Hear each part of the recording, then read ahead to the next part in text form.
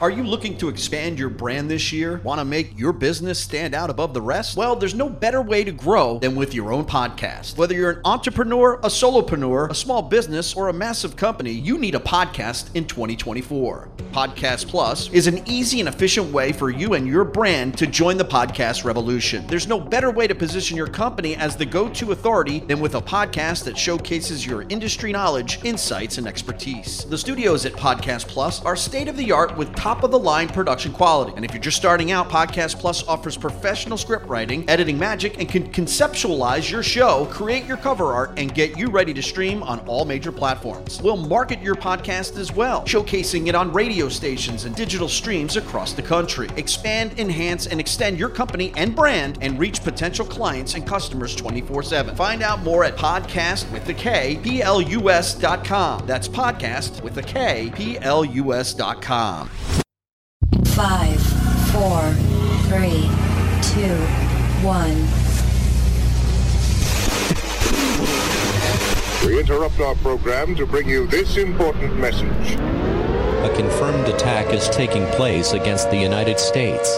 Aliens from an unknown location have been reported in multiple states.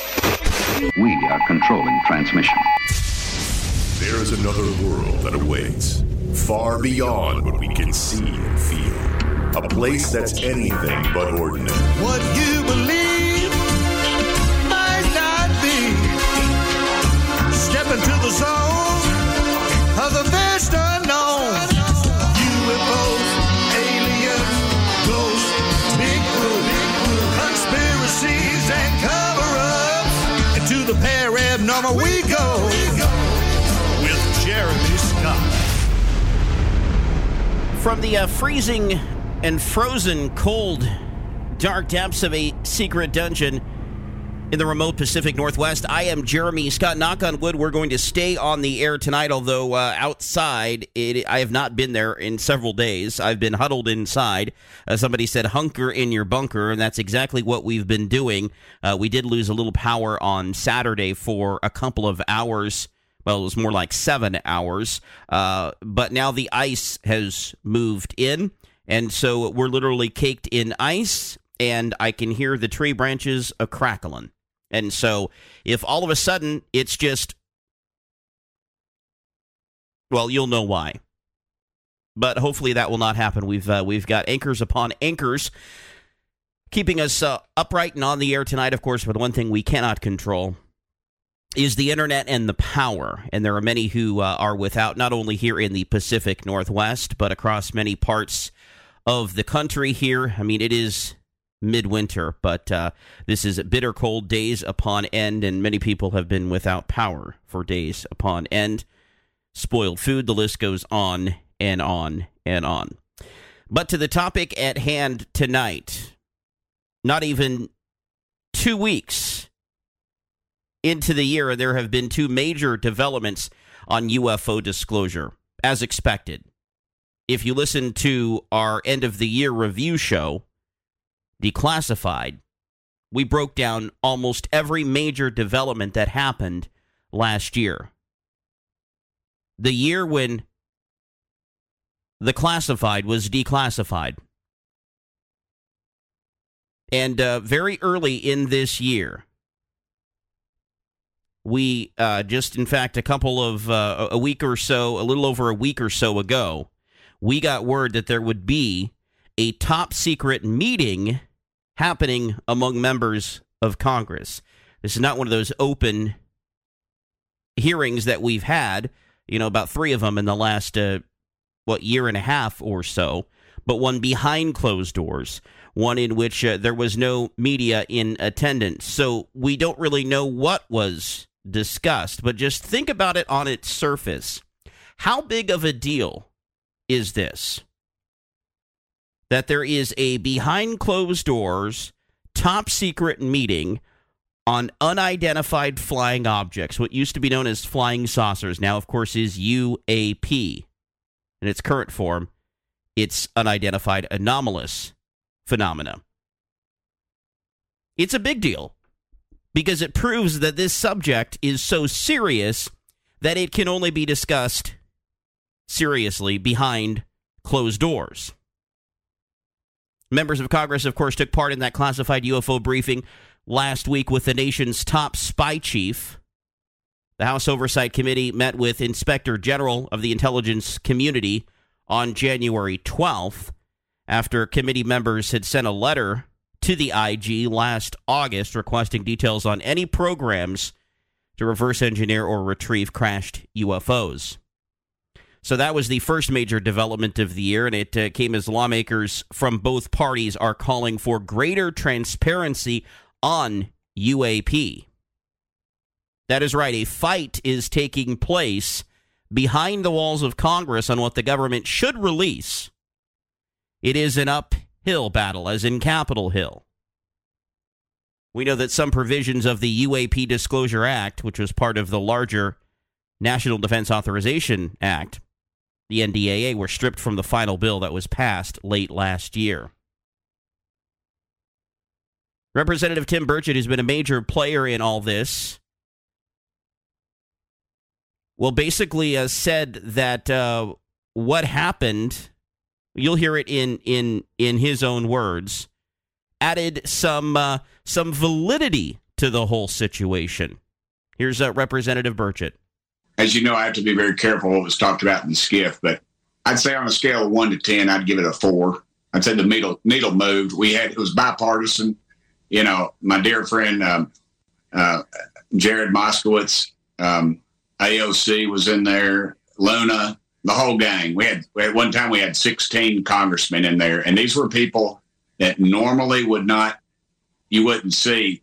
And the reason they're involved is because people like your other guest, who I'd really like to hear from him tonight more than me, they have continuously pushed this issue and gave it validity. The other gentleman he's talking about is Ryan Graves, who was on News Nation in a previous segment. Of course, Mr. Graves' organization had much to do with the legislation that has recently come to be. But Burchett also said that there are going to be more hearings. There are people that are very frustrated. Others have expressed frustration over a lack of transparency. He said that he believes the Pentagon is holding back information even in the briefings. He says he has more questions and plans to put together an excellent list of witnesses for the next hearing, but will not be disclosing names for privacy reasons. So what was discussed, we don't actually know, but there was a leak just a couple of days before about this that comes from a U.S. intelligence insider who, of course, will be unnamed and, yes, does need to be vetted. But since we don't know who they are, it's hard to do that. So take it with a grain of salt. But this individual, before the briefing, said that basically you tell them nothing. Although some House Oversight Committee members intimated that they have acquired permission to view classified information, such as part of David Grush's complaint to the Intelligence Community's Inspector General. The source said, "I do not expect that to occur," saying that the meeting will only be for show. So the back and forth continues on what to disclose and what not to disclose about UFOs. Not only do we have members of Congress who are pulling for top-secret briefings or hearings, but they're also stepping forward with more legislation. This is not the first, won't be the last. Previously, some of these have been snuck inside other bills.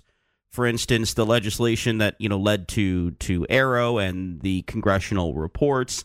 A lot of that stuff was snuck inside other bills, and we know that they don't read everything before they pass it. I'm talking about our politicians.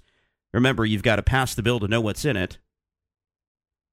But yet, for some reason, the UAP Disclosure Act was kicked around over and over and became a really big sticking point of the NDAA and came down to the wire Was it going to be taken out fully, or was it going to be a stripped-down version? It ended up being the latter when all was said and done. This new legislation, though, that has been unveiled is to protect those who report their sightings, particularly pilots. We've heard many times over the years, and still do to this day, about pilots of all shapes and sizes and varieties encountering objects that they cannot explain while they're in flight. Now, the Navy a few years ago did something that basically says, well, now we have an official protocol. Well, but what happens after that information is turned over? This sets a precedence, a protocol for what happens as new legislation by both Republicans and Democrats aims to protect civilian pilots and air personnel who report sightings of UAP or UFOs. The Safe Aerospace for Americans Act, as it's known. Pilots will be encouraged to provide information to the U.S. government, namely the FAA, which would then relay reports to the All-Domain Anomaly Resolution Office in exchange for legal safeguards. Representative Robert Garcia, a Democrat from California, says UAP transparency is incredibly important for our national security, which is why we need to create a space where those in aviation have the ability to report their findings and experiences. He says this bill is another step forward for disclosure and to provide a safe process for UAP reporting by civilian and commercial personnel. It's refreshing to hear more members of Congress actually speak these languages. I mean, we've heard of Rubio and Gillibrand and Burchett, and of course, can't forget about Gallagher, and you know the list goes on. Adam Schiff's even been involved in it. Representative Luna, and of course others. Here we have Representative Garcia and also a Republican from Wisconsin, Glenn Grothman, who are involved in this legislation. So we're talking about civilian pilots, FAA air traffic controllers, flight attendants, maintenance workers, dispatchers, airlines themselves. This would require the FAA to share any information related to a specific incident with Aero and investigate the reports further. We'll see whether or not that is going to be done. All of this happening in just the first couple of weeks of the year. Very momentous year that we're coming off of, and the momentum continues here, but it still remains an uphill battle. This is turned out to be a bipartisan issue because there are individuals on both sides of the aisle who want the truth to come out. There are people on both sides of the aisle who have heard from their constituents that they need to get serious on this and quit kicking the can down the street, but actually do something about this.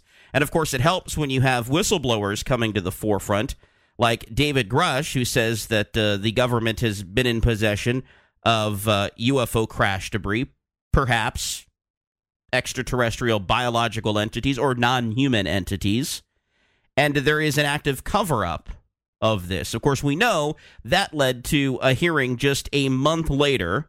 That led to the legislation for Chuck Schumer that was then debated over the following 5 months of the year and passed in a stripped-down version, the UAP Disclosure Act. This happening just under a month ago when the final version of this was passed. And then the calendar turns over to 2024, and here we are. These events that are transpiring prove that this still remains a top secret subject that cannot be discussed in front of God and everybody, and so it has to happen behind closed doors. Somebody, though, is going to leak some information, I have a feeling, and we're going to find out exactly what was discussed in that meeting, even if it's at their own peril.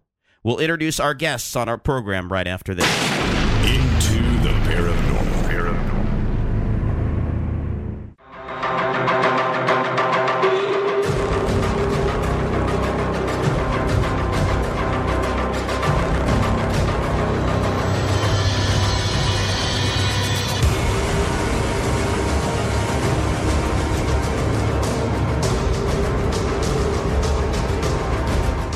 Paul Hynek and Stephen Bassett joining us tonight on Into the Paranormal. Paul, the son of the late Dr. J. Allen Hynek of Project Blue Book fame, with decades of successful experience in finance, technology, cryptocurrency, and entertainment as well. He works with startups as either a board member, advisor, or part-time CFO, was a consultant on history's Project Blue Book TV series about his father's research into UFOs for the U.S. Air Force, holds a Master of Business Administration and a Master in Arts and International Studies as well, and a BA in French. He is also the CFO of the Hollywood Disclosure Alliance, an organization that we've profiled here on the program, pushing for disclosure through Hollywood. Paul, welcome to the program. Good to have you here. Pleasure to be here with you and my good friend Steve. Absolutely. Stephen Bassett, a friend of the program, regular guest of ours, political activist, disclosure advocate, executive director of Paradigm Research Group.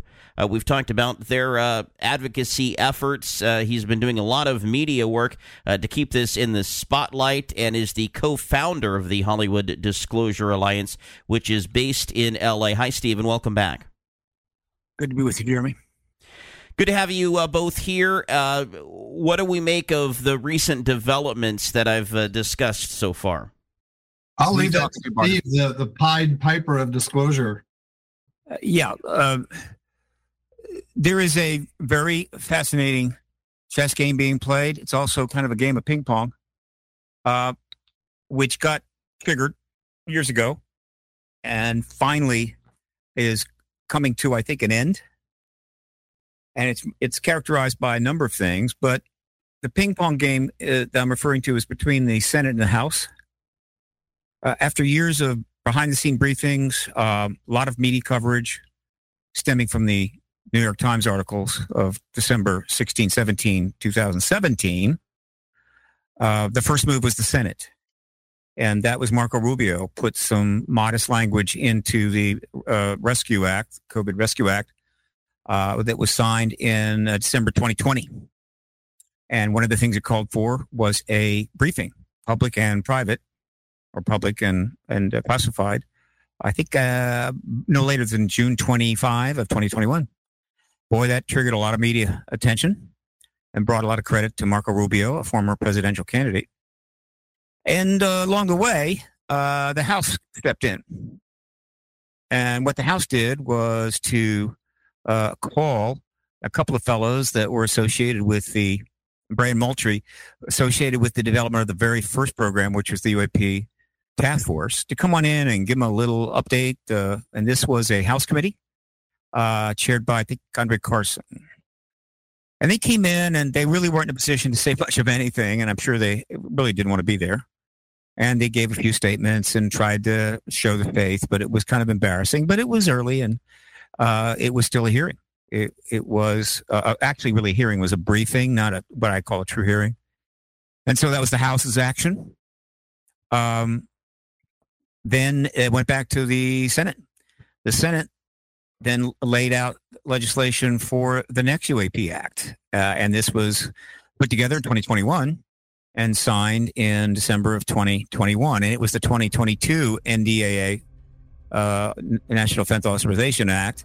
And this one was sponsored by Kirsten Gillibrand, also a presidential candidate.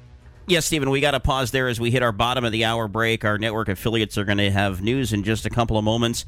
We'll return with Paul Hynek and Stephen Bassett of the Hollywood Disclosure Alliance after that.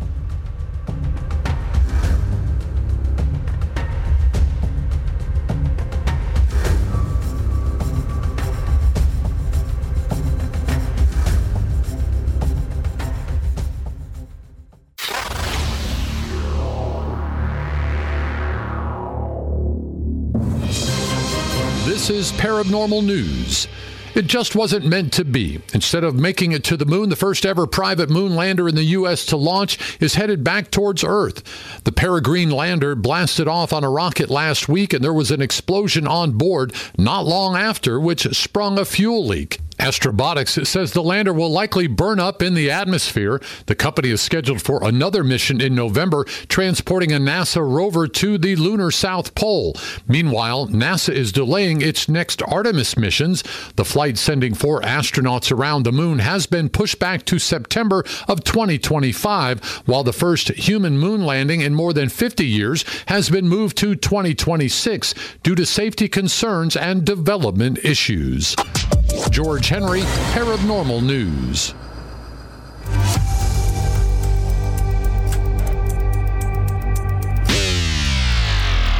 Congress unveiled a bipartisan bill to let commercial pilots report their UFO sightings to the government without fear of recrimination. Under the legislation, the FAA would be required to relay potential UAP sightings to the Defense Department.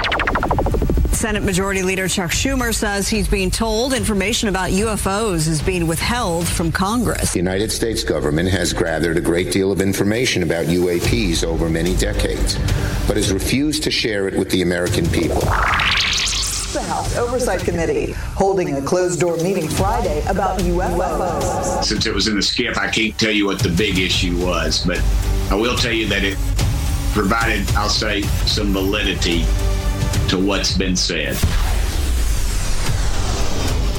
Like astral travel through space, you never know where you'll land. We can guarantee it will be into the paranormal.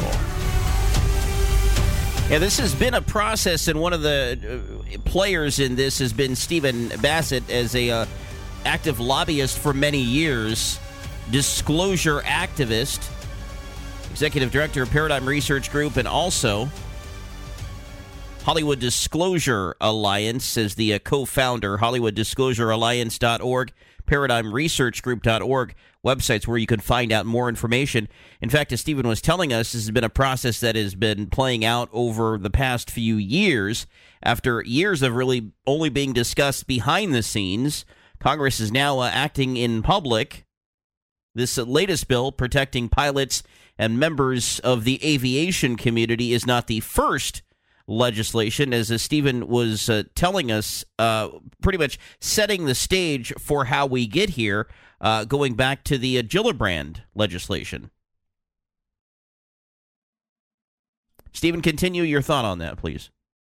Yeah, I mean, you've put out a lot of information here already, so I'm going to shorten this up. I mean, there's been a back and forth between the House and the Senate, and a major development occurred when the House decided to get involved in a much grander way. The Senate had been dominating this, the Senate Intel Committee. And two things happened that really changed the script.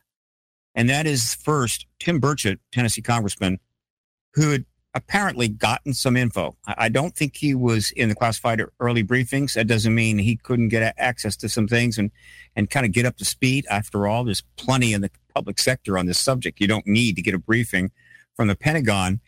And he decided, he's a pretty good guy, and he just decided, hey, I think that the truth is being withheld, and I'm stepping out. And so Burchett suddenly appears. He was not well known at all. Nothing wrong with that. Yeah, he says he's the 400 and somethingth most powerful member in Congress. He's not a high-ranking official. And so, but he took this bull by the horns. He came forward and he said, look, I don't think we're getting told the truth. And then he came forward again and said, I'm pretty sure there's an extraterrestrial presence. He said it several times on several shows, including News Nation and Fox News. And then I think he mentioned he pretty sure we had technology. And so suddenly, Burchett goes from being an almost unknown congressman to getting worldwide attention, major media coverage. He is a player, and he's having no trouble. He approached the issue very nonpartisan way, because it's not a partisan issue. So he was able to be very authentic about it. And his colleagues were paying attention. His colleagues on the subcommittee of the House Oversight Committee, which included Anna Paulina Luna, Nancy Mace, they're seeing their colleague getting this tremendous coverage in the news and a lot of positive feedback because he's being frank about the ET issue. And so at that point, he was saying things publicly that nobody on the Senate side and the Senate Intel side was saying, and he's kind of taken the lead. Okay, fine. And then, of course, the Senate passes another bill. That was the third tranche of legislation. And then something else happens. David Grush comes forward as a professed whistleblower. And he goes on Ross Coulthard's show in News Nation and a debrief article written by Blumenthal and Leslie Kean, Ralph Blumenthal, Leslie Kean, announces that he has come forward. The government is having an illegal, there's an illegal process underway, that we have non-human tech, non-human bodies. He feels this should be given to the public. He was given this information from insiders. He confirmed it with other insiders, etc. And this hit like a bomb on June the 5th.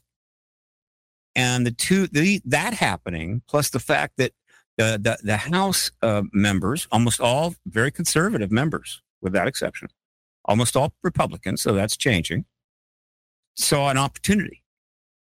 And they apparently went to Grush and said, we want you to appear before our subcommittee and talk about this. And they pretty much in a short amount of time put together the now famous hearing of July 26th. I was there in the room where Grush, under oath, restated everything he told Ross Coulthard and was in the debrief article and said some more because he was asked some questions. And it's one of the most important, perhaps, hearings of all time, at least to date. And so now the House is really in to this, and things are starting to get complicated. The Senate Intel Committee is the designated committee to bring this, to create the scaffolding for the president to confirm the ET presence, what I call capital D disclosure. But now the House has evolved. Okay. That speeded things up, created a little more complications, but whatever. We're moving forward. And then Schumer makes a very, very major move, a grand master chess move, when on the 19th of July, that was like just 7 days before the House hearing with Grush, but 39 days after Grush went public, is when Chuck Schumer made one of the most interesting, profound moves, I think, by any member of Congress. I call it a grandmaster chess move, the kind that happens near the end of a game when all the people watching, who are all master players, just literally gasp because they're certain that this is probably a mistake. And then after a few minutes, they figure it out and they're stunned because, oh my God, it's essentially checkmate. And what this move was, in the 39 days since Grush came forward, he got together with another member of the Senate, but not the Senate Intel Committee, Mike Rounds. He's on the Armed Services Committee. And they put together 55 pages of additional legislation to go into the developing the UAP legislation on the Senate side. Some of it had been put up. And he's saying, I'm putting up another 55 pages. And what they had put together in that time was essentially on top of the previous three acts, but predominantly in this bill, which they call the UAP Disclosure Act, pretty much the entire infrastructure necessary to responsibly, orderly, and transparently bring everything classified in the entire United States government out of classification, under review, and then archived. And in the process, the public would learn everything. Not right away, but starting right away after the bill. It was everything, including all the necessary powers that Congress would have and the White House would have through a review board, as well as subpoena powers, high-level classification, process, everything. It's 55 pages. It's magnificent. But in it was the grand master chess move. And that is, in addition to everything I just mentioned, he stated matter-of-factly that this legislation would confirm the United States government has eminent domain over all of that non-human tech and bodies that Grush has been talking about to the House. And a lot of people that know this issue well, I mean, our jaws just dropped. What he said was this: any crash material, any vehicles delivered to defense contractors by the government or by any other source in the hands of these companies and or private individuals, the United States essentially can exercise eminent domain on it at any time, meaning technically it's ours, If we want it to be ours, rather, it will be. There'll probably be compensation unless they consider all the money they paid them adequate compensation. And suddenly, all of this tech and all the technology advancement and study that these contractors have been doing for decades, suddenly the prospect of them cashing in once this truth embargo is over and the advances they made converted into businesses and shareholder value suddenly looked like it was about to disappear. And they had been very patient about this. And they were sitting in a catbird seat because they're getting paid a lot of money to do this research. They've got the technology in hand. Because they're defense contractors, they're secure from the FOIA, right, Act, because they're not government. And so they've always been pretty much absolutely safe. And so they would tease us once in a while, like when Ben Rich said we have the tech to take ET, home and all that kind of stuff. Kind of arrogant, to be honest with you. They're totally cool until he makes that statement. And in that instant, that was the move. Why? Because that statement that he made, on the one hand, confirmed Grush.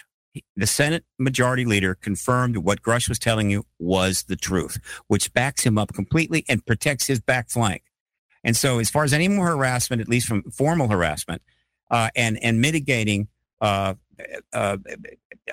actions within government, he closed that out. So Grush is now pretty much substantiated. He does that. He also sends a message to the Senate Intel Committee. In case you were wondering, I'm totally on your side. I back you 100%. Right? He did that. But with the eminent domain provision, he literally sent a shockwave through the defense contractors. And what was the result of that? The result of that is the first time in the history of this issue, all these defense contractors, these companies, had to, and other individuals in government who still oppose the truth embargo coming to an end, they had no choice but to take action. In other words, they had to come out of their cubby holes. They had to come out of cover. They had to get involved with some intermediaries and or their lobbyists, and they had to tell them, go gut that bill.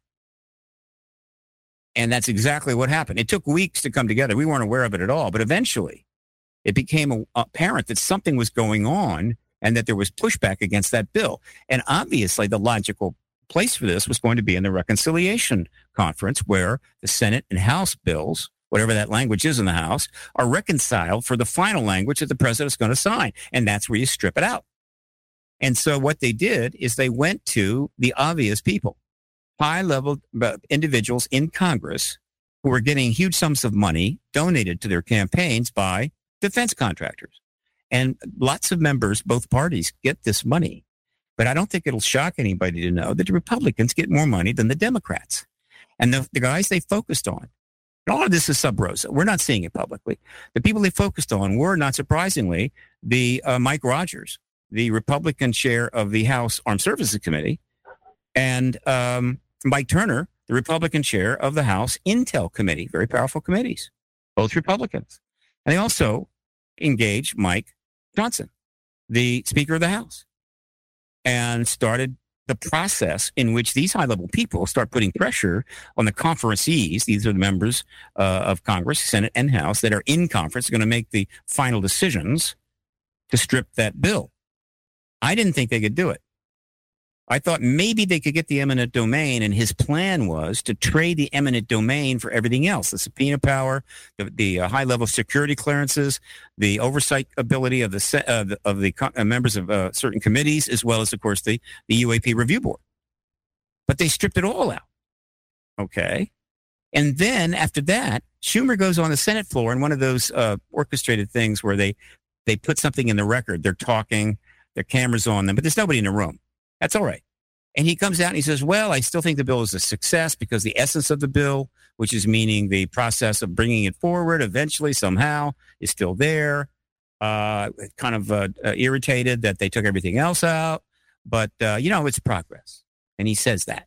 And he also says, we're going to continue to work to get this done, meaning get the rest of the bill in. And then he's done. And then what? Well, I'll tell you what.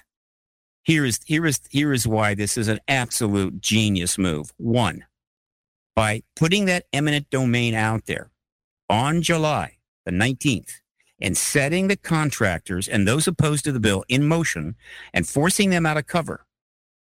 What happened was he got the entire defense contractor industry to confirm the non-human technology.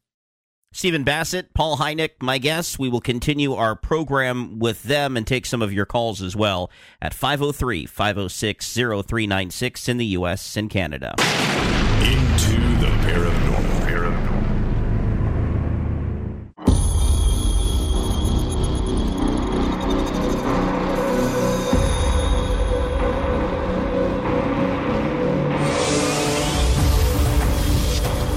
All right, Stephen Bassett with us, along with Paul Hynek from the Hollywood Disclosure Alliance. So, Stephen, talk about this whole Schumer thing where he basically, as you told us before, validates Grush. And now here's Burchett saying, well, what happened in the briefing also validated much of this. Yeah, I'll wrap this up real quick and then toss to Paul for his thoughts. So essentially, he's also validated Grush, all right? And the stripping of the bill of those powers in no way impeded the Senate Intel Committee from calling a hearing. They've got dozens of witnesses already interviewed. I mean, more Grushes that they could bring forward in front of the Intel Committee for a week's worth of hearings and blow the truth embargo up for once and for all. It doesn't affect that. And if the Senate Intel Committee does that, and they need to this month, and I'm doing everything I humanly can to get that to happen, I'm trying to get up on the hill and actually get in front of some of these people. If they hold that hearing, the effect is going to be profound. And the president will then be able to come forward based upon the testimony and say, look, I'm convinced. My people are convinced. My Secretary of Defense is convinced. We're not alone. We got ETs here. We got ET Tech. And boy, you're going to learn more about it soon. That's my job. And bingo, that's disclosure. And you then want to know what's going to happen? Probably the next week, while the world is all excited and everybody's running around and their press are going nuts. Chuck Schumer is going to introduce that exact same bill, the UAP Disclosure Act, word for word. He's going to introduce it as a standalone bill. It'll go right through the Senate, and they'll toss it over the House and say, okay, strip the powers out of this bill this time. And bingo, we're in the post-disclosure world. The entire structure is set up. Kathleen Hicks just told Defense Scoop recently, I think about a week ago, that they expect to have Arrow completely staffed and ready to go by September. Susan Gao, at the spokesperson for the Defense Department, has confirmed this. So if they disclose in February, by September, they're ready to rock and roll in the post-disclosure world. That's, in my view, what's going on, and that's why I'm so optimistic. I'm sure Paul has some thoughts on this. Yeah, Paul, Jeremy. weigh in, please. Paul Hynek. So I view disclosure kind of like a pineapple. It looks foreboding and pointy and sharp on the outside, but because of the efforts of Steve and Danny Sheehan and others, we're now looking at our first real glimpses at that sweet fruit of forced exposure and disclosure of this information. You know, we're up against big odds, because if you put yourself in the mind of an Air Force general, their job is full spectrum dominance. It's not compliance with pasty-faced pencil pushers on Capitol Hill. They don't care about a subpoena. They don't care about the Constitution. Their job is to protect the country against enemies, foreign and domestic. And it's really easy in that mindset, if you're a career Air Force general or Navy admiral, to believe that if you've got these secrets, your job is not to lessen dependence on fossil fuel. Your job is not to make the world a better place. Your job is to dominate. And if you're in the catbird, and if you reverse engineered propulsion systems, or you've got a lead to some type of truly game-changing technology, you may have to pry it out of their cold, dead hands.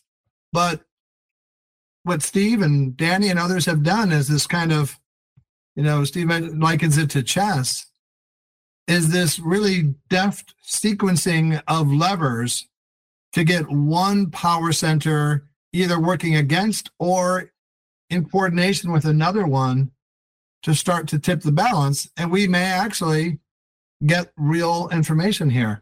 You know, I'm as Steve knows, I'm fairly skeptical because I saw my father led around by the nose for decades. Right. By the U.S. government that is not one monolithic bloc, that has turf wars and warring fiefdoms inside it.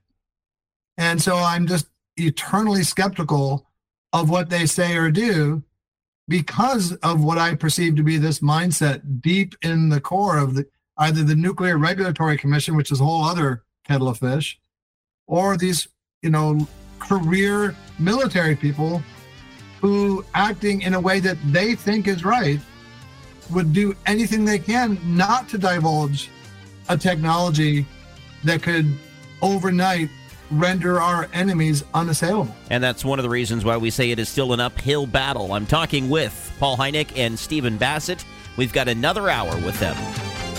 Into the Paranormal store is open.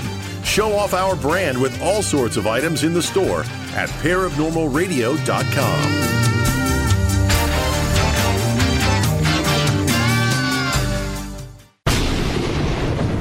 There's a parallel universe, a veil that separates us from all we perceive. True reality. Open the gate, let the truth be known. It's more than meets the eye. We're not alone. Into the paranormal. Into the paranormal.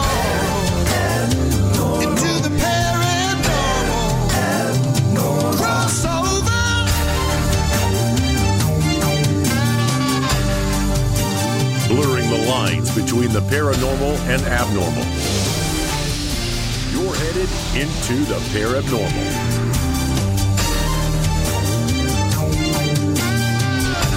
Yes, a fight of sorts is still taking place behind the walls of Congress. What should the government release? What should they not release? My guests are Paul Hynek, son of the late Dr. J. Allen Hynek, and Stephen Bassett, disclosure advocate. We've been having a very informative conversation so far. And, Paul, we've got lots of time for you to talk in this segment here. So you had mentioned that you are a bit skeptical and not very optimistic because of what happened with your father, and that those who are behind this, really, they're not in the business of disclosure. And if I'm putting words in your mouth, please correct me. But how do you think your father would react to the developments these days as the former science advisor for Project Blue Book? I think he'd be intrigued, especially by the public stance of the United States Navy, which is diametrically opposed to the dismissive attitude of the Air Force, which was basically nothing to see here, folks, please disperse. But the Navy has come out and said, hey, we see these things in the sky. We see them in the water. We see them all the time. We're concerned for the safety of our aviators. We could use some help over here. That's just amazing. It's 180 degrees different from the sort of military institutional attitude that my father stared down below those many years. So I think that would be the thing that jumps out at him. I think he would be working with Steve and Danny and others in the disclosure movement. You could say he was a government guy for a long time. He worked with the Air Force during the war, and of course after that. And he maintained ties with the Blue Book folks and people in the Air Force. So I think he would have seen that there is this kind of sea change in the attitudes of congressmen like Tim Burchett and others who are leading this charge. And I think he would have been very pleased with that and tried to force more of that to happen. Paul, you say a sea change. Did your dad kind of change his mind as he went through his work with Project Blue Book? Yeah. He started as a confirmed skeptic and thought and this is before UFOs, this was the days of flying saucers. He thought it was all a bunch of bunkum, post-war hysteria, as did most mainstream astronomers. And I'm pretty sure he thought it was all of a few weekends worth of work when the Air Force came calling to him and said, hey, could you help us explain these things? I don't think they said the words tamp down public hysteria, but that's really what the business of Project Blue Book was. Someone once called it the Society for the Explanation of the Uninvestigated, because they weren't interested in really finding the truth. They just wanted to make sure that the populace wasn't altogether too frightened about it. But, funny thing happened on the way to the debunking parade. Over the course of years, my father had a front row seat to many of the most compelling cases, and he always thought the cases that had eyewitness sightings by Air Force pilots who were trained, of course, by the Air Force were very compelling. And he came to feel, not because of this or that case in particular, but because of the accumulated weight of the data and the patterns it suggested that he helped with Jacques Vallée to tease out of the data, that there was just too much to be swept under the rug, too much for natural weather and hoaxes and whatnot, that there was always around about 5% of seriously studied cases that defied all the resources that he and the Air Force could bring to bear, that there were credible witnesses, corroboration, either with other people or diagnostic instruments. And so he didn't become a believer, because I don't think that's a word that scientists traffic in, but he became, let's say, an acceptor of the data that indicated that there really was a phenomenon. And I think there are basically two kinds of people in the world: those who are okay with questions they cannot answer, and those who are not okay with their questions, with their answers being questioned. And I think a lot of people have a hard time, let's say, leaning into the UFO or UAP phenomena, because they'll say, yeah, okay, I hear that the Navy says they see them, and I heard about this case and the New York Times and Tic Tac, but I don't know where they come from. And I think it's helpful if people can say, yes, there's a phenomena here, and then be comfortable in what is often an awkward intellectual resting point of saying, yeah, there's a phenomena here, and I have no idea where it comes from. The more that people can do that, the more people will really embrace it, will shift from the UFO curious to the folks that really see this as one of the most important phenomena in history, and one that we might be on the precipice of cracking. So I'm interested, as a consultant on Project Blue Book, and now your work with the Hollywood Disclosure Alliance, what your stance is on how Hollywood plays a role in this process, because that's really what the organization's about. Yeah, and Steve can speak more eloquently into the organization, as it's his brainchild.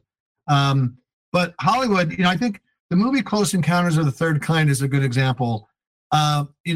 Hollywood needs drama.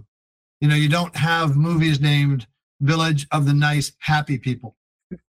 You need to have people fighting in one way or another. And so that's what sells tickets.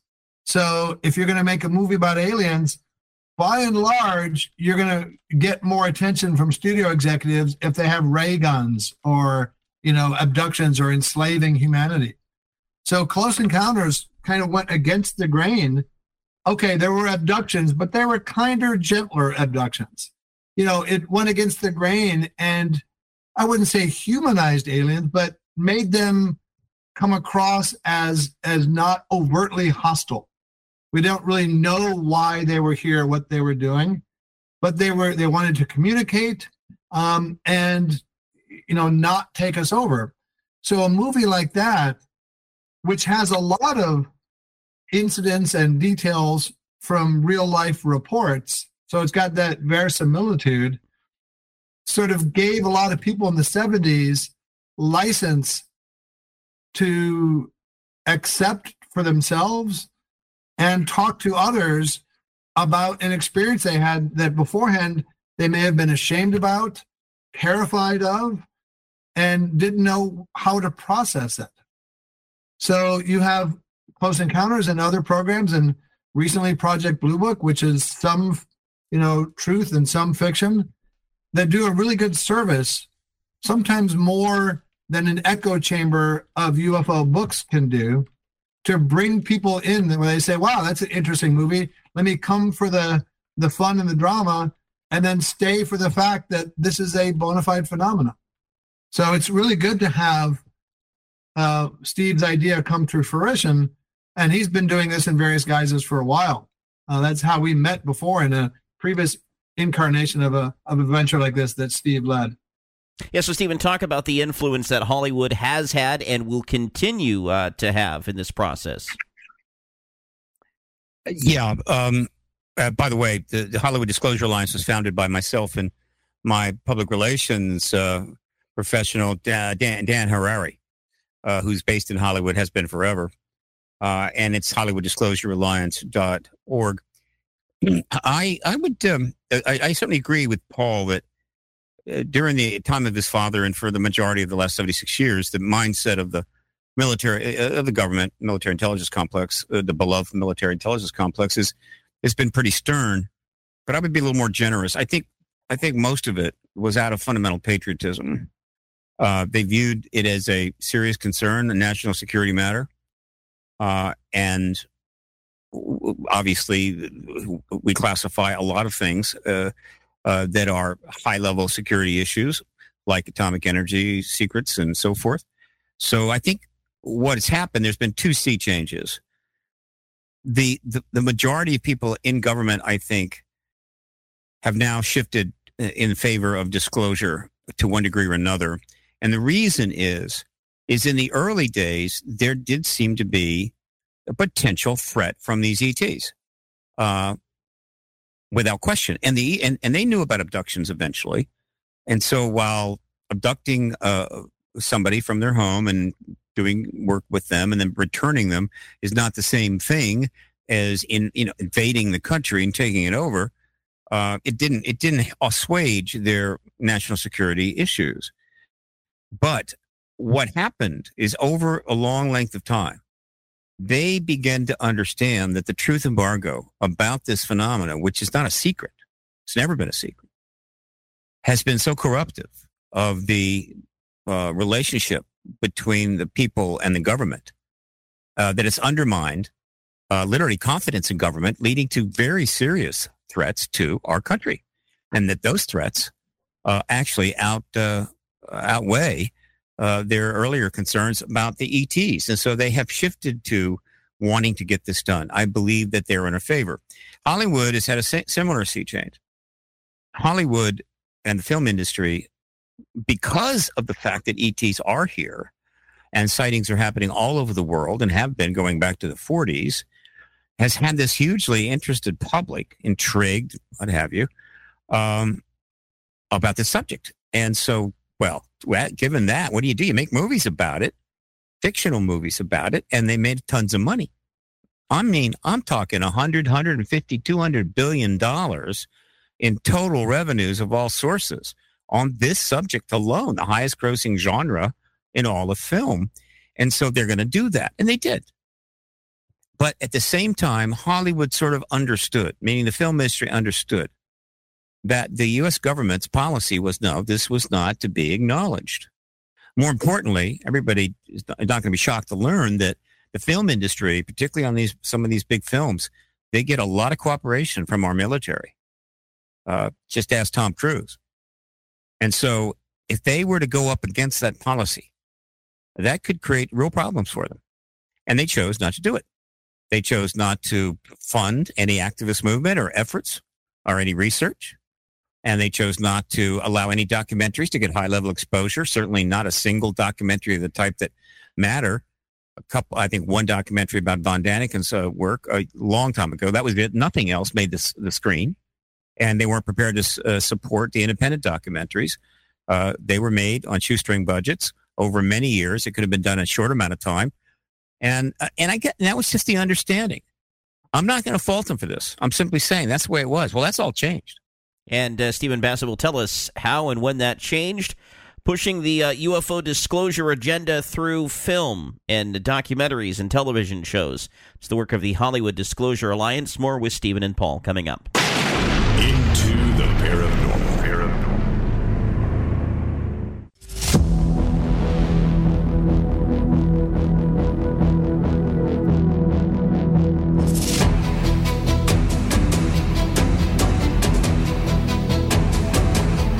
We've documented extensively how Hollywood has portrayed UFOs and extraterrestrials throughout the years, particularly during a part one with the Hollywood Disclosure Alliance when the Shans and Mr. Dan Harari joined us. Check out and now our featured presentation for that discussion. Continuing with Stephen Bassett, Paradigm Research Group and Hollywood Disclosure Alliance, along with Paul Hynek, who's with the Hollywood Disclosure Alliance as well, and the son of the late Dr. J. Allen Hynek. All right, so Stephen Bassett, why the change in Hollywood when it comes to, getting something big on the screen? Well, they were watching what was happening. They've been following everything that's happened since 2017, and they're well informed. And they're seeing that we're heading for disclosure pretty quickly. And so I can assure you that all over the Los Angeles County, there are nonfiction projects related to UAP ET in various forms of development. And a perfect example of this is that Spielberg, who obviously did Close Encounters of the Third Kind, that Paul's father was in, had a cameo. I do not think it was an actual abduction in that film. I think there was an intimation of it, but not an actual one. But a number of years later, Spielberg in 2002 actually dropped a 20-hour series, a kind of a nonfiction fiction hybrid series in which abduction is a key thread through the entire 20 hours. He drops that in 2002. I believe that he thought that disclosure was in play, that things were moving in that direction, but it didn't happen. And so he backs away, goes off another project, particularly Schindler's List and the nonfiction Shoah project. And then we've obviously gone much further, and this time we're really in the final lap of the race. What does he do? He drops a season's worth of 4 episodes, a nonfiction documentary series called Encounters. 4 episodes, each involving a very significant case, nonfiction. And it gets huge reviews, and huge views, and it follows in about, I think, 18 months, 2 years after Bad Robot, J.J. Abrams' huge A-list studio, drops a 4-hour nonfiction series on this called UFO on Showtime, which quickly became the highest-rated show on Showtime ever. And so Hollywood, the overall film industry, which includes Canada, UK, and eventually India, knows that pretty much we're on the way to ending this. The stigma's gone, and the risk to doing this is gone, and they're going to start adding their resources, which brings us to Hollywood Disclosure Alliance. The reason that Dan and I put this together is because, and particularly myself, I am quite aware of the path that all of the UAP people have taken, going all the way back to Alan Hynek and Donald Keogh, Stanton Friedman, and on and on and on. All of these people were trying to get to the truth while the government was saying there's no truth there. And at the same time, the government had the Roswell vehicle in its possession and the bodies and other vehicles. And so they're basically trying to do something the government doesn't want done and is going to make it as difficult as possible and put them through the ringer. And they accumulated a massive evidence, thousands of books, documentaries, untold number of accounts, research accounts, hundreds of thousands of collected abduction cases and contactee cases. And what can't happen is that now that the mainstream is starting to see this is where it's going, and as well as the companies, commercial companies are going to jump in here. They're going to be tempted to just say, "Look, you guys, great, good for you. We'll take it from here." And that's not going to work for me. these people need to be brought in. They need to be brought in as consultants. They need to be working on these films. They need to be given money to do other films. Hence the Hollywood Disclosure Alliance, some of the best and brightest minds coming together. More with Stephen Bassett, Paul Hynek. I'm Jeremy Scott. Into the Paranormal.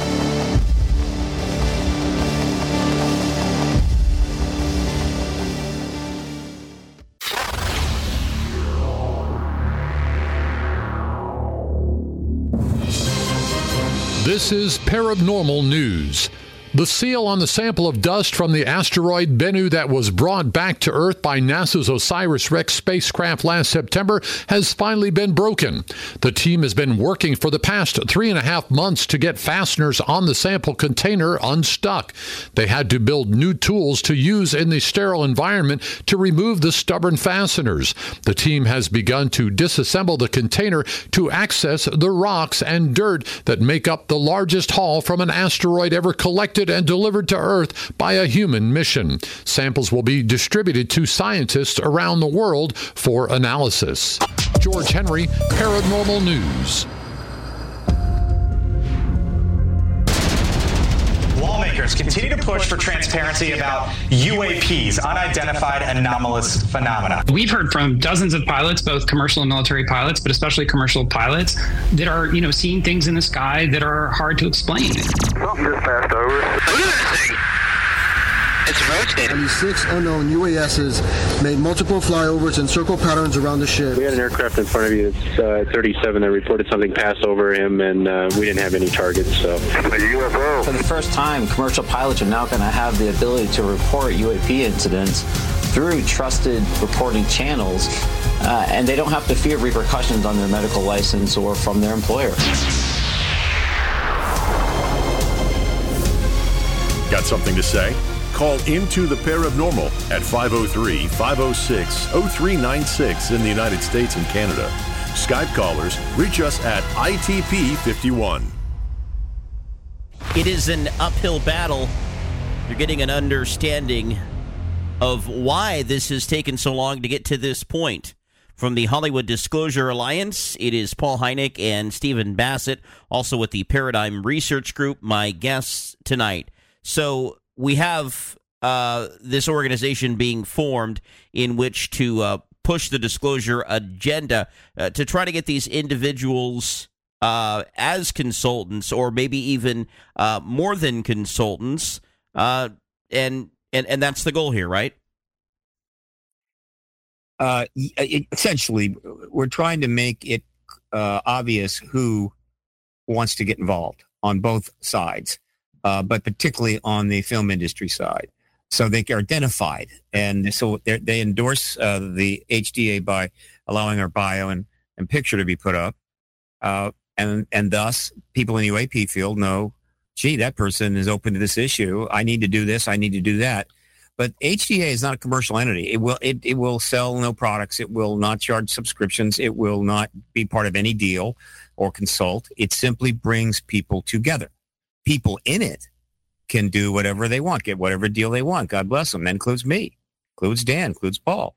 We're on the executive committee, but yeah, we're members like everybody else. But the HDA doesn't do deals. And in that sense, it's going to be as pure as Caesar's wife. It just wants to help others get together and make deals. Why? Because if we get an announcement from the president in the coming weeks or month or so, I hope to God, the demand from the world for content, high quality, nonfiction content of every type, and series, films, docs, all that, is going to be overwhelming. There's going to be huge money to be made, but it's also important that this content happen. How else are they going to find out about it? We also want the information that's put together and out there to be correct.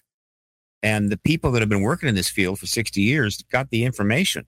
Most of everything they've done is right. It's just the government said there's no there, and so why are you doing this? Well, that's about to completely change. And so these are the experts that the film industry needs to be going to, not some producer or scriptwriter or something who read some sci-fi when he was a teenager. And the Hollywood Disclosure Alliance is designed to get these two groups together to help inform the world. And we're going to have members from all over the world, already do. So it's not just L.A., but Hollywood is the symbol term for the entire content creating world. I like to look at it that way. And so that's what the HDA is about. Paul's part of it. Yeah, Paul, you've noticed this, have you? That is the question within Hollywood. A change here that producers, directors, those major companies behind them are more interested in producing this type of content, or what? Well, I think they've always been interested in UFOs and zombies. They do well at the box office. But I think what I see now is more of a desire to do a bit of a deeper dive, because I think maybe the surface level stuff has all been done, the ray guns and things like that.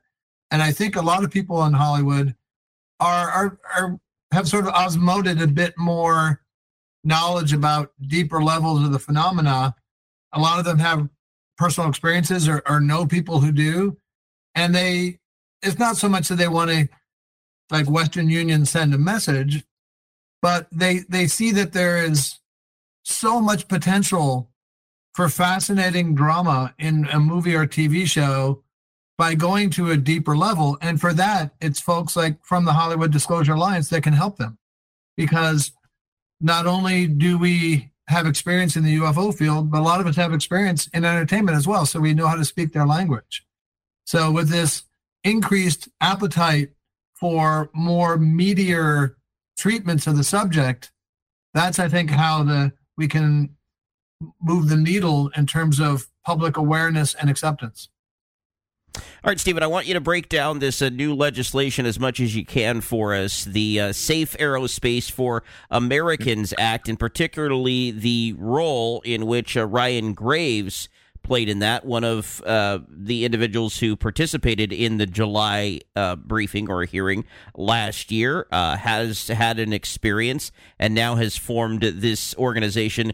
Safe Aerospace for Americans Act is the name, but his group, Americans for Safe Aerospace. So he played a role in this, but so did a couple of politicians, one a Republican and one a Democrat. Yeah, Garcia and Krishnamurthy. This is the ping pong game I was telling you about. So Schumer makes his move, and now it's time for the House to do something.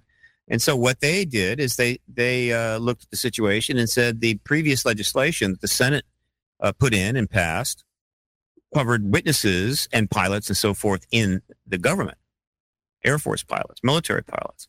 It didn't cover civilian pilots. So that was an opening for them to create a bill to cover civilian pilots, which we also know have been suppressed from talking about things they see while they're up there. So they've now, if this passes, will protecting them, which is just going to increase.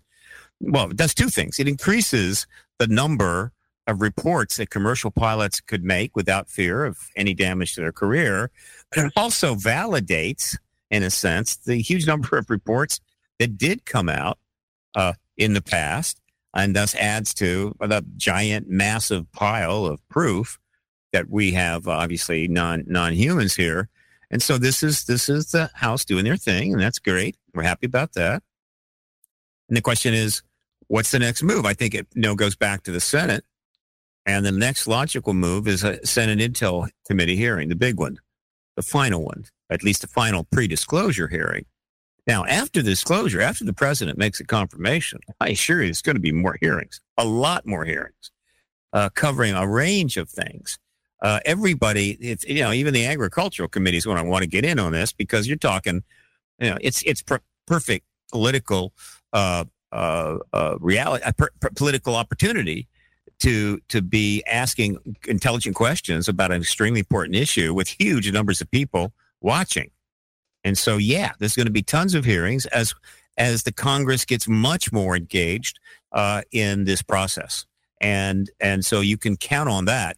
There'll only be more hearings after disclosure, but there'll also be countless press conferences. And if the UAP Disclosure Act gets passed in full, the disclosure plan, as Schumer and Rounds conceived it, will get underway. And it will be a lot of stuff is going to come forward quickly. Not the bodies or the crash vehicles right away, but probably a lot sooner than they might expect. The contact issue will come into play very quickly. That's going to be a big deal post-disclosure. They're going to have to acknowledge it's true.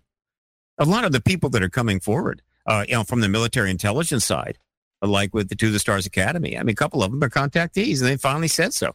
Number of the people that are joining up from the Hollywood side on the Hollywood Disclosure Alliance have acknowledged they're contactees.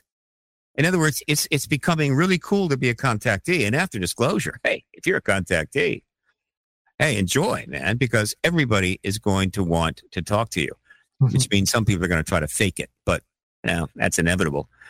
So it's all, the cake is fully baked. It really is. And now we have to take the damn thing out of the oven. And I know that there's some people that it's hard for them to shake the feeling that the government has kept this so long that like a person holding a bad stock, hoping that it'll come back, right? They can't let it go. But in fact, they are letting it go. And it's only a matter of the last few moves. And one of the reasons why it's been trickier than it needed to be is that we've gone through a pandemic that killed millions of people. We have gone through, in the entertainment side, the WGA and SAG strike, just devastating strike. And then we've had extraordinary, highly dangerous events occurring overseas, which is going to cause the Bulletin of Atomic Scientists to move the doomsday clock closer to midnight. It's only at 90 seconds now. For a Gen Zer, they have no idea what I'm talking about, but a baby boomer certainly does. They're going to move it probably to 70 or 75 seconds to midnight, which is basically saying we're just one blip from a nuclear war, in which case none of this matters. And I happen to think that the ET presence and the agenda involved has a lot to do, if not everything to do with the nukes. And so what's in play now is so massive, so profound, that it's almost overwhelming. History will spend decades and decades trying to cover and explain and understand everything that's happening right now, all at once. It's everything happening all at once. I think that was the name of that movie. And I'm just trying to keep up, and it ain't easy, and I'm stressed. So I invite people to jump on board. Look, if you are a person that has some time and grade in the UAP research, activist, journalist, documentary world, contact somebody in the founding member list or anybody you may know and ask them if they'll refer you to the executive committee. If you have time and grade in the film industry, or you could be in both, but if you're sort of mostly on the film industry side and you'd like to be a founding member, do the same thing. Ask to be referred to the executive committee through one of the founding members, and you'll be considered to be added on. We want to get up to 200-300 members. But it's not just anybody. I mean, we need people that have, some valid and lengthy experience. And so do that. And also, I've got a project underway called ShiftStorm. Don't forget the F, ShiftStorm at shiftstorm.org. Yeah, thank you. Because the FCC is listening. I appreciate that, Stephen. Yeah, we're directing people to send thousands of tagged Twitter messages on Twitter. If you're on Twitter, you can do it, into Shermer, Warner, and Rubio, the three senators who really have the power to call this hearing anytime, the Senate Intel Committee, asking for this hearing. And it's tricky. It's simple. All the information is there at shiftstorm.org. But, you just tag them. Add Senator Schumer. We want the hearings. Thank you. And it goes right in there, the senator's notifications box. And so once it fills up with thousands of these, the staffer calls up a senator and says, you need to look at the notifications box on Twitter. And boom, there they all are. It couldn't be easier. That's all on shiftstorm.org.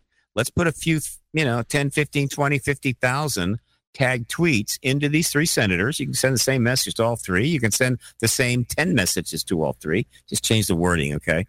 And it will help. Give them the message. We need this hearing. So that's shiftstorm.org, HollywoodDisclosureAlliance.org, ParadigmResearchGroup.org. These are places where you can learn a lot and get involved, because it's going to be time to party here pretty soon. We want everybody to join in. Oh, and by the way, Paul and I will be speaking about this in depth and part of multiple committees at the Contact in the Desert Conference coming up on May 30 in the resort town of Indian Wells near Palm Springs. We're going to have an AI panel, disclosure panel, a contactee panel, a witness panel, and of course, 70, 60 some speakers and lectures. Paul will be involved in all that, lecture panel, so will I. It's going to be a major celebration. Indian Wells.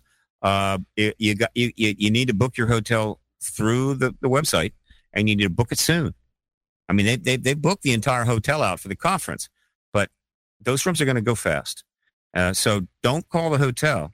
Go through the website for the contactinthedesert.com website and get your hotels as soon as possible. We expect 3,000 plus people there. Absolutely amazing. Support that event as well. I'm going to get there one year. It just hasn't worked out for us to make it there, but we've got plenty of other events that we'll be attending this year, certainly as part of our road show, including the UFO Fest in McMinnville, the McMinimans UFO Fest coming up on May 17th, our live broadcast, and we'll be announcing more details about that as well in the coming weeks. We'll come back and have final comments with our guest tonight from the Hollywood Disclosure Alliance, Paul Hynek and Stephen Bassett. I'm Jeremy Scott, somewhere between the paranormal and abnormal. Into the paranormal.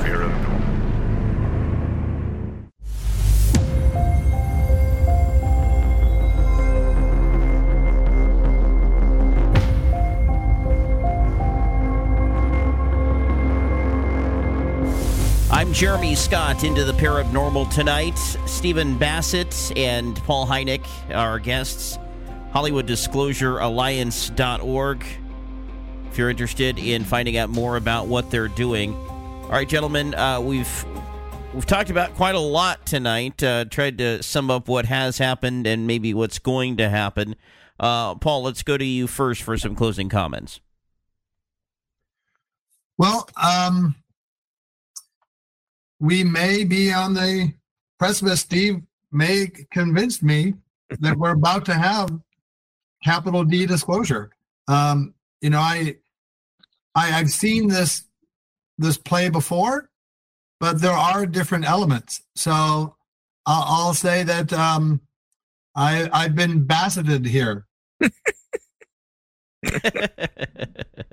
That's what I do. I bludgeon people into submission. All right, here's my closing remark. You ready? For those of you that think disclosure is not happening soon, let me call your attention to two things. One, moon pies. And I haven't had a moon pie in years, and I'm trying to find the damn things, and I can't, but all of us should catch up with them. Moon Pies has launched a worldwide marketing campaign, explaining in very high production value videos, I mean top-of-the-line stuff, how they are going to start selling their moon pies to aliens. Okay? Just let you know. And then secondly, Larry David is going to be closing out Curb Your Enthusiasm, the final show, in which he is going to reveal that he is, in fact, an alien. Oh. And that marketing campaign is already out there. And what can I say? I mean, what more do you need? Okay? We're here. It's going to happen. Get ready to party. All right? And get ready to start, hitting me with, consulting bids, documentaries, happy to be involved, whatever. Spielberg, call me, Bubala. I'd love you. I want to work with you. And I think Paul has a few on his hit list too. Well, you never know. I hope that day comes. I mean, Stephen, you've been working for this for quite a while. It'll happen.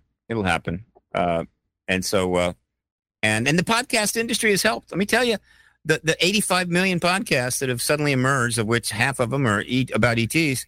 Let me show you, that is really making it tougher for those that would just rather not have this happen. What can I say? I've done something like 300 now, maybe 400 podcasts. I got like 10 more scheduled. It's you can't beat that. I mean, the truth embargo is basically cooked, and the people that defend it have been defeated. They just don't know it yet. Okay, but they'll find out. And we're gonna enter the post-disclosure world, and who knows? We might just fix some things. Wow, a lot needs fixing. I will agree with you on that. I don't know where we start, though. Oh, I know. I'm going to be happy. I'm going to be turning Paradigm Research Group into a little think tank. Going to go nonprofit, full nonprofit, 501c3, raise some money, start putting out white papers and hanging around the hill with my opinions ready, at a moment's notice. Paul may be doing something similar. Danny Sheehan's got a huge think tank he's putting together. Gary Nolan, the Nobel Prize nominee guy, he's got a scientific think tank going called Soul. Let me tell you, the party is just getting started, folks. Yeah, so Paul, be thankful you're alive. Any projects you've got specifically coming up? I serve at Mr. Bassett's disposition. He's got his fingers in a lot of pies, trust me. And so it's going to be a great time. But we all have one thing in common. We want the truth out. The world needs to know this truth. I don't care whether there's some awkward stuff in it. I really don't. I don't expect everything to be just wonderful. When is everything just wonderful? But everybody living on this planet needs to know this truth before they die. And there's a that lot means of next awkward month. elements to this ET. Yeah, reality. sure. A lot Sure. of awkward ones. Yeah, so what? Gentlemen. I mean, that's what evolving is about. That's what makes life interesting. Not that everything is going to be the same, but there's going to be change and challenges. And these are good changes and challenges by and large. If these ETs were really evil, let me tell you, they could take us out in like 10 minutes, right? But they're not, right? They've been around forever. And they're still around, and they're making clear indications that they want to be engaging us openly. It was a pleasure having both of you on the program. Thanks, Paul Hynek and Stephen Bassett. Same here. Good to have you here, and it won't be the last time we hear their voices on this program, I hope. From the cold, dark depths of a secret dungeon, somewhere deep in the remote Pacific Northwest, between paranormal and abnormal, I'm Jeremy Scott. Good night. God bless. If you only have a 401k, you're not getting the most for retirement. Wait, what? Add a Robinhood IRA on top, then they'll boost it by 3%. You can do that? And if you transfer in any retirement account, you get 3% on top of that. Is there a limit to the match? No limit. Robinhood Gold gets you the biggest contribution match of any IRA on the market. Sign up for Robinhood Gold at Robinhood.com/boost by April 30th. Subscription fees apply. Investing involves risk. 3% match requires gold for 1 year from first match. Must keep IRA for 5 years. Match on transfers subject to additional terms and conditions. Robinhood Financial LLC, member SIPC.